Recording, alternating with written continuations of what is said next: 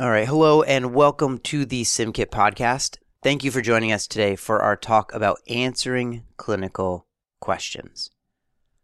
Now, I know you might be thinking, Jason, could you possibly come up with a more boring topic for a podcast? Well, I'm going to argue that while the title might seem a little boring, the conversation, the topic, it's not. It is actually sexy. It's a sexy topic, and let's talk about why. We all know that one physician, who just knows everything, it seems. He or she has the answers to all questions and can give them with a beautiful, high-point view of the supporting data as though it were a submission to the Cannes Film Festival. That poise, that knowledge, that confidence that they have, you have to admit it's alluring, it's captivating. I'd say it's downright sexy. Well, I'm excited to tell you that today I'm joined by a man who can bring your sexy back. No, I'm not talking about Justin Timberlake. This is Justin Morgenstern from the First 10 EM blog. And Justin, thank you so much for joining us. I don't think I can live up to that introduction at all, but it's an absolute pleasure to be here. We make no guarantees that he will bring sexy back to you, but I think that this is an important topic to go over because having that knowledge base and having that ability to dissect the data, to present it to your colleagues, to your learners, to your nurses, it gives you confidence, I think. It's alluring, it's captivating to have that person that can talk in that way. And so being able to give you a means as a listener, give you the ability to do this, to structuralize how you approach a clinical question, it's very important. So again, Justin, thank you for joining us for this topic. Yeah, man, it's an absolute pleasure. And I think it's even more than that. I honestly think this will make your clinical life more enjoyable because if you don't really have a way of answering these questions for yourself, you just have to trust somebody else and you actually sort of have to do that cookbook medicine. But once you can dig in here, you have way more flexibility to do things with your patients. And it just makes day-to-day work, in my mind, way more enjoyable. And it's going to make my career way longer. So I really, really think that everybody should at least give it a try. Fantastic. So you're saying it's not only sexier, but it also prevents burnout and improves career longevity. Those are a lot of I'm not sure everybody claims. thinks that reading literature is going to act in that way, but I really think so. I'm with you. And I appreciate, again, your coming on because I've really admired your literature review process for First 10 EM for some time now. And I wanted you to come on and sort of help our listeners figure out the ways they should be approaching a clinical question. As an example, let's say I just saw a 67-year-old diabetic who came in to our department, unfortunately, in DKA because a well-intended provider prescribed her a steroid burst for a questionable sciatica. Now, I want to look up, was that really necessary? What's the data for steroids in sciatica? How should I go about that as a clinician? Yeah, so it's a really great question, and we're not going to do the clinical side of that today, but how we answer the question. And I'll say a couple things. How you go about this really depends on what you're trying to do. So my search strategy when I'm writing up a really long article for First 10 EM, it's going to be very different from just looking up something after a shift. I'll also say in terms of the search, I don't know that I'm great at this. I do have some tricks. I've been doing it for a while, but I don't think it's my strongest EBM skill. I'm no medical librarian. So I actually think if I can, I will skip this search if at all possible. If there's somebody out there that's already done a search strategy to look up this data for me, I want to just use that work. So if there's a recent systematic review or a recent Cochrane review, I'm just going to go straight to that because even though I want to read the papers myself, these people will have had a medical librarian. They will have spent hundreds of hours searching through the data. So I might as well just use that for myself. That's a fantastic strategy, right? If it's already been built, why build it yourself? Why do the work someone else has already done for you? Just if you would, go through a little bit of the details on this. So do you go to the Cochrane library or do you go to Google and search Cochrane review, steroids and sciatica? Once you find the articles, you said that you might go through each paper individually. Why would you do that? Yeah, so I do a little bit of both. I do actually just go to the Cochrane website itself and search on there, or I'll search on PubMed or Google or the TRIP database. But I'll use a little checkbox on the side that says, only give me systematic reviews. Because in my first search, I just want to see if somebody else can give me a list of important papers. Once I do find a systematic review, I do try to read all the articles myself, and I really strongly suggest that people do that.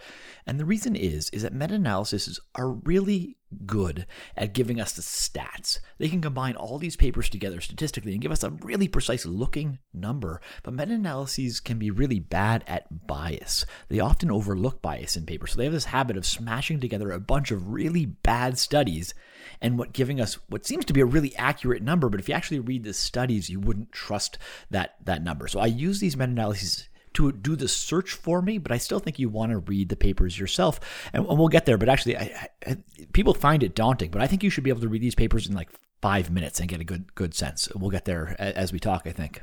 Fantastic, because it does sound like it might be a large task to undertake, especially if you have several clinical questions from a shift. You come to a meta-analysis that has 9 papers. It seems like a lot to dive through, but you're saying that if you're getting practice at it and you do it in a structurized way, which we'll talk about, it really shouldn't take too long. No, I think you can read a paper really quickly. And if you look at meta-analysis and there's 15 papers covered, you can probably just look at the 3 or 4 biggest or the most important, and you're still going to get a good sense of whether you can trust the meta-analysis, the conclusion of that review that you found. Okay, perfect. And so let's talk a little bit now. Say you do that search, you find that there isn't a systematic review. Then how do you go about it? Yeah, so unfortunately, it's going to be a little bit harder. If I can't cheat and use somebody else's search, I will do it myself. And unfortunately, the reason this sucks is because mostly the scientific search engines suck. PubMed is the standard that everybody talks about, but you sort of have to be an expert to use PubMed. You have to be like a medical librarian. You have to know those mesh headings.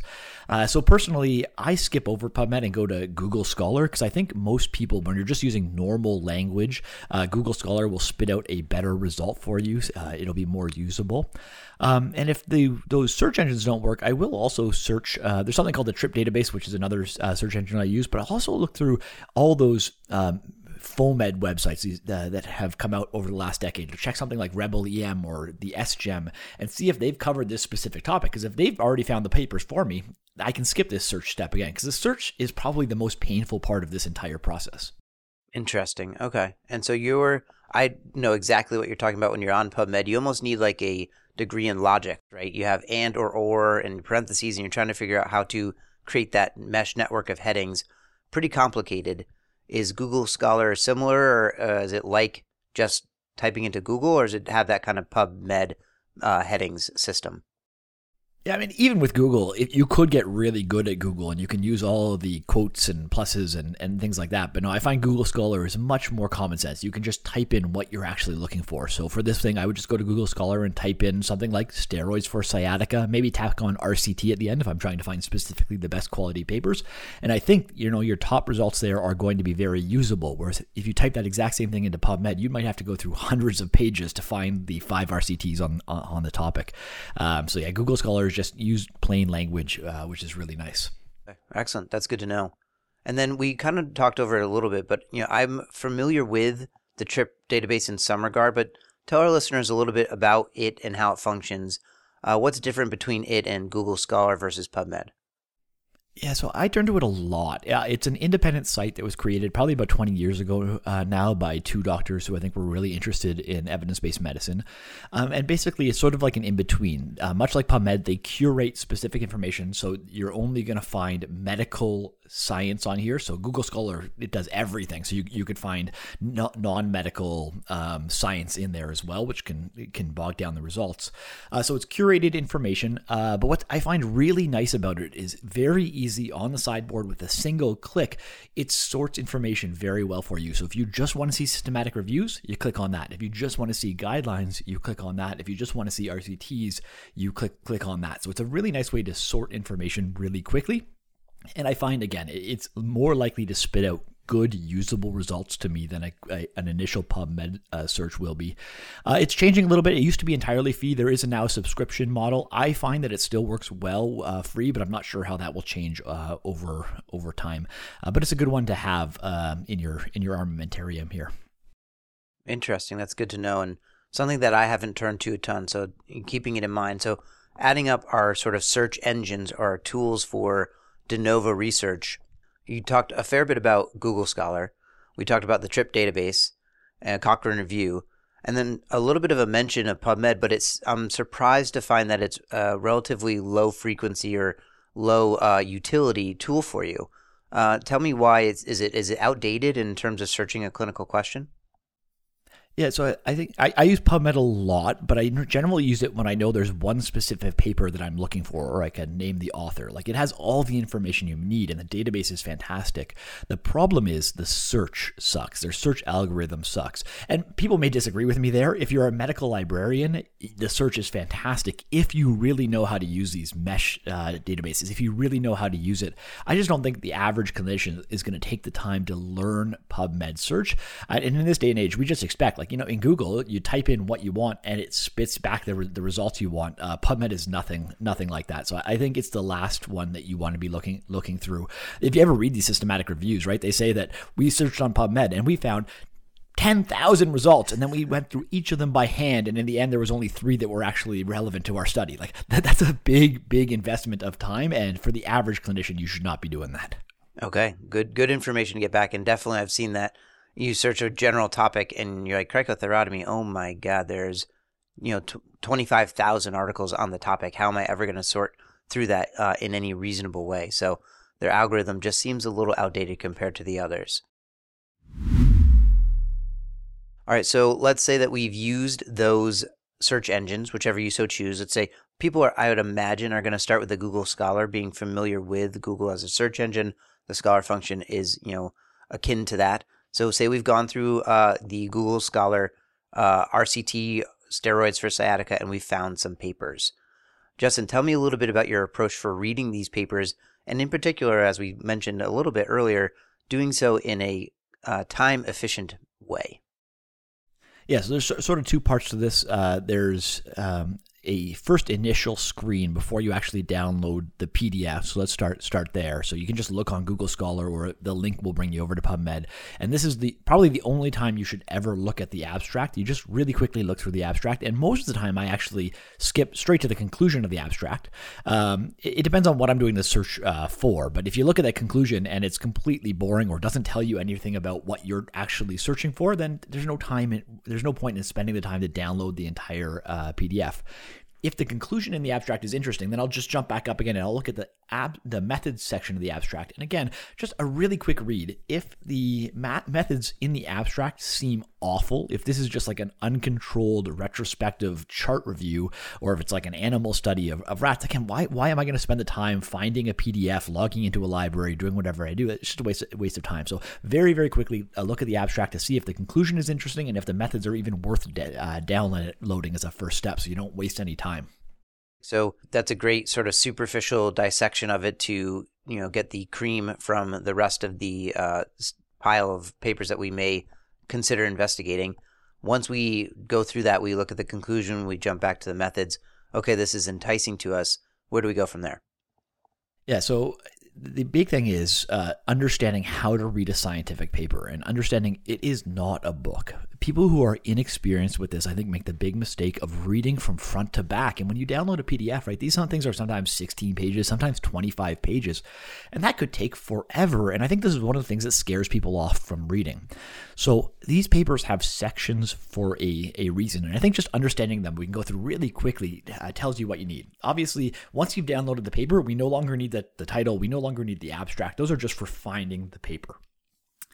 People start at the beginning, but the introduction, if you knew absolutely nothing about a topic, it's sometimes interesting. But the introduction is a non-systematic review on the topic. It's really just the author's opinions on a topic. And when you're trying to read a scientific paper, you're not reading it to get the author's opinions, you're reading it for the science. So almost always, I just skip the introduction. It's a waste of time because you're reading for science, not for somebody else's medical education. So that saves you some time right off the bat. The methods section is going to be by far the most important section. And we're going to come back to this in a second because understanding how to read the methods section is really, really important. This is where we're going to spend the bulk of our time. It scares people, but I'll give you a technique that I think makes this pretty easy for thinking about the methods. The results, this is why you picked up the paper. Honestly, you can get really bogged down in the results section as well. I think it's really important to just simplify this. You are a clinician. When you're reading a paper, you know what results are important. The authors often present like a million things, serum, rhubarb level, whatever. You want to know, does this treatment save my patient's life? Does it make their life better? You know the results you care about, so just skip and find those in the results section. You don't have to read every single part of the results section. The discussion section is very much like the introduction section. Again, this is not necessarily science. It's the author's opinion about their results, but you want to draw your own opinions. You don't want to listen to the author's opinions. So again, I think just like the introduction section, you can completely skip the discussion section. And then same thing with the conclusions. This is the author's opinion about what their results show. But the whole point of downloading this paper is to draw your own conclusions, not to just accept the author's conclusions. If you just wanted to accept the author's conclusions, you could have just read the abstract. So again, I think you just skip the conclusion section.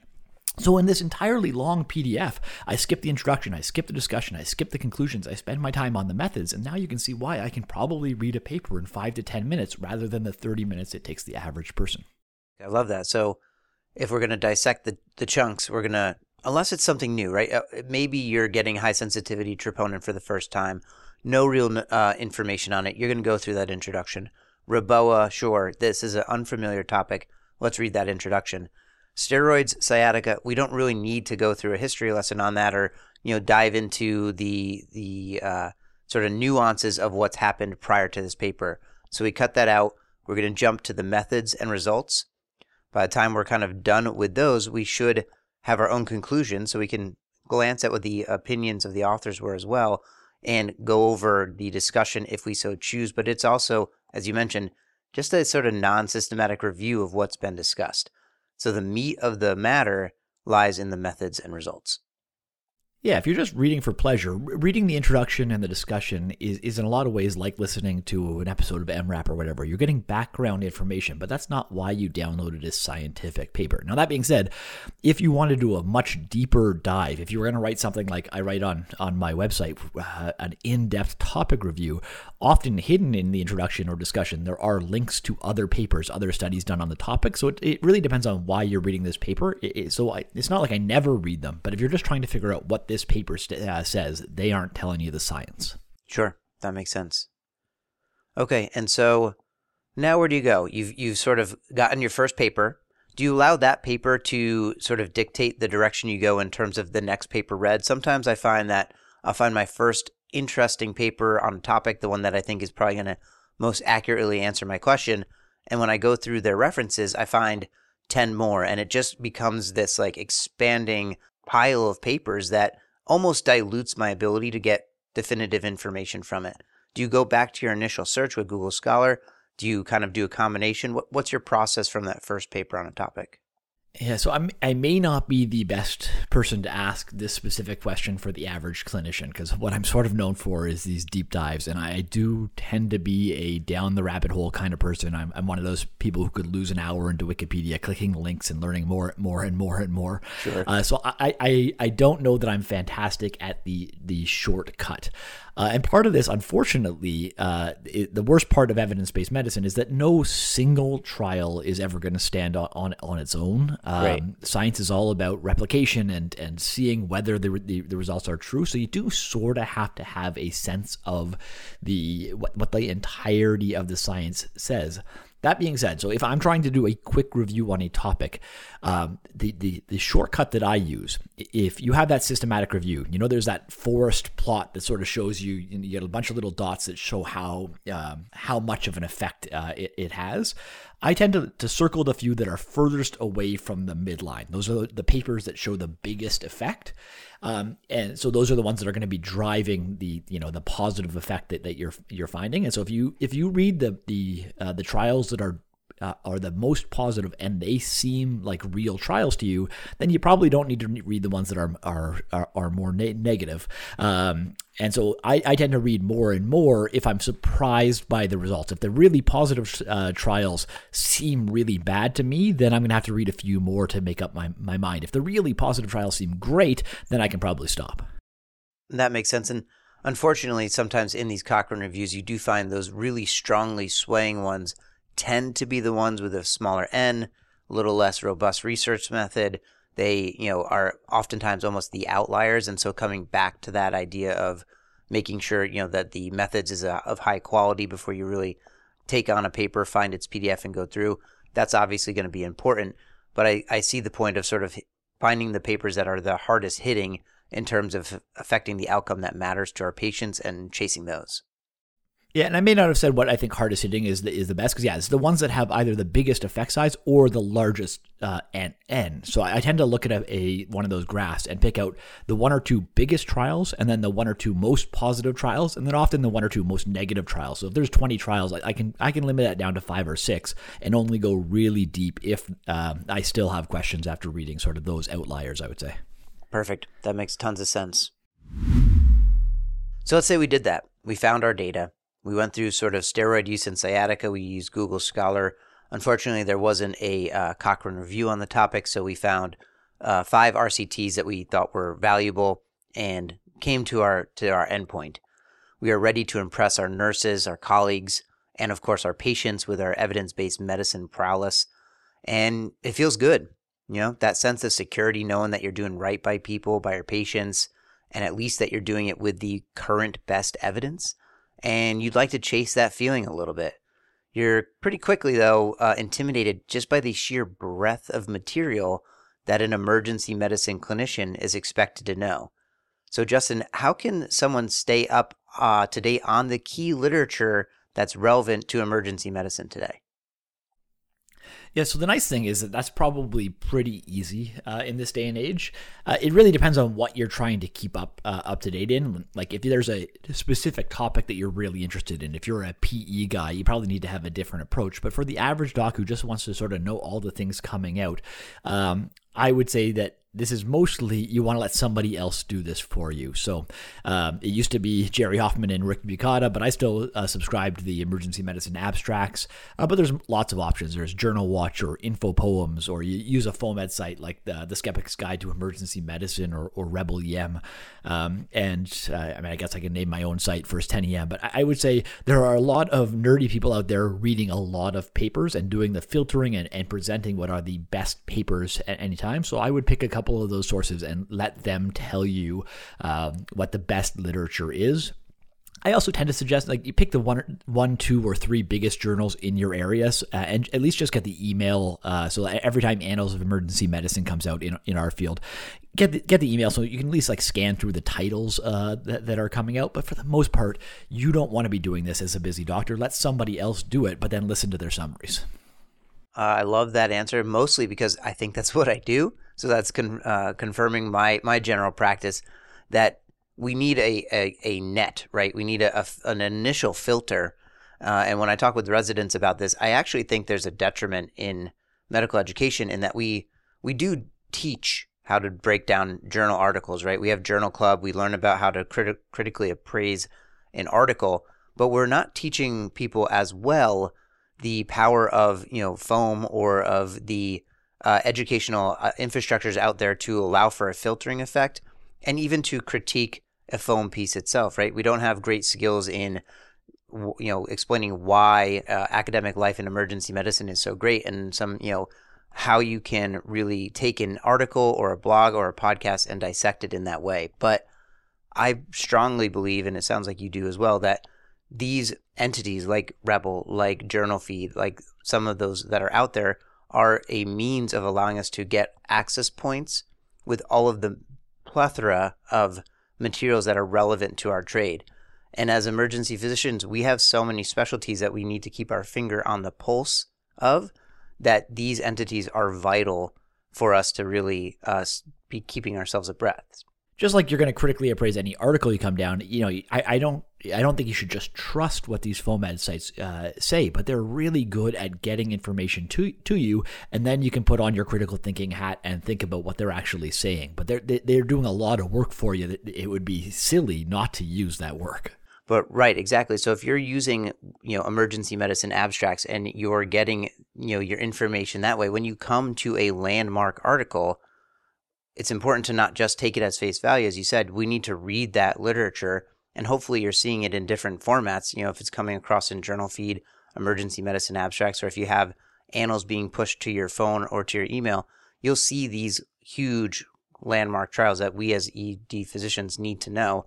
And yes, we need to break those down on our own, but use some of these agencies for filtering what is important and what is not. Yeah, and actually, it's not really what we were supposed to be talking about, but you already said it. How to use these tools we don't talk about very much. So like when I listen to MRAP, I listen on 2x speed, and I go through the entire thing because 10 years into my practice, I'd say 90% of the segments I sort of know, or it's a refresher. But then when I hit that one where I'm like, oh, I haven't heard this in a while, I slow it all the way down and really concentrate and really think. Same thing with the emergency medical abstracts. Like again, most of the time, these are whatever papers. They're not going to change your practice. But the 1 or 2 a month, I pause, I email myself, I download the paper, and I think about it myself. So you got to realize when you're doing screening and when you actually have to pause and really focus and learn. That's well said. I like that sort of processes of, right, like we said, where it's a filter. We want to have touch points with all of these different fields of medicine. And, knowing the conclusion of a simple orthopedic tip in terms of splinting, that's important, but probably not in a journal that you need to re-listen to and download and read on your own. But when you hit those huge trials or those groundbreaking ones, knowing that it's time to come out at 2x speed, listen to it again, find the primary literature and review it yourself, that's going to keep you sharp. Yep. Awesome.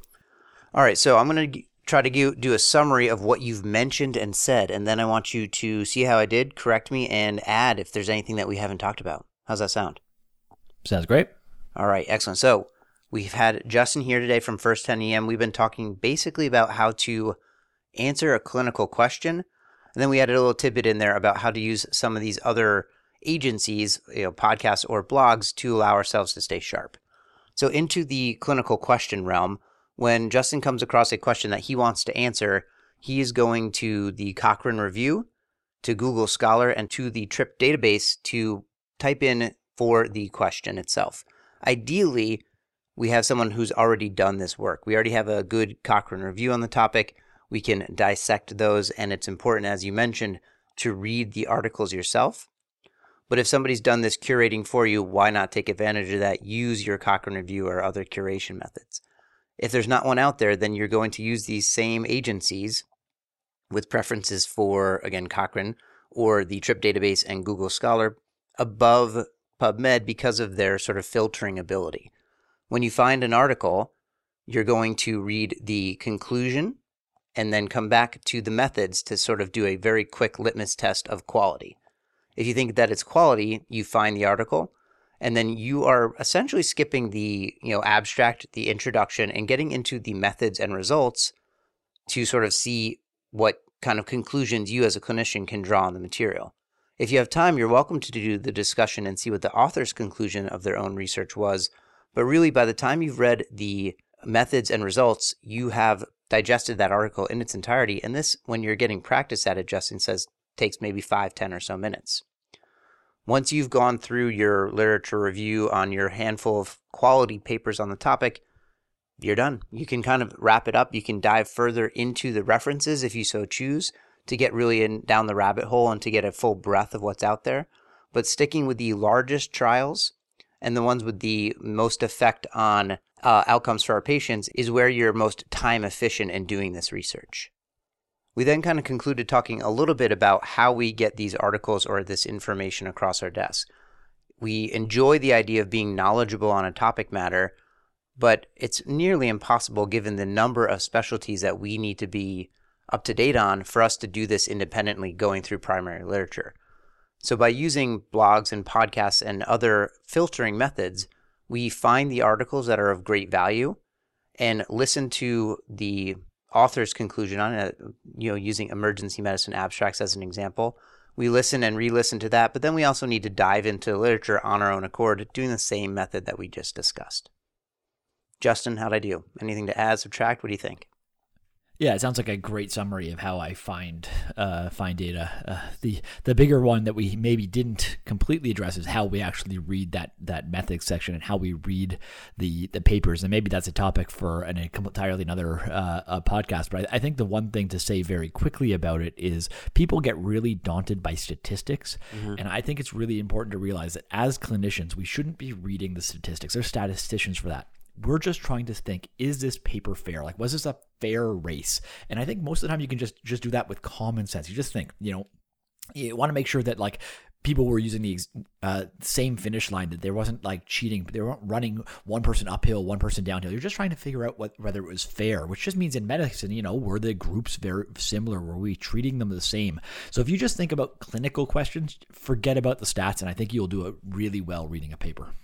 I like that. And yes, I think a specific podcast on how to go through the methods section of an article would push it into the very boring topic matter, probably.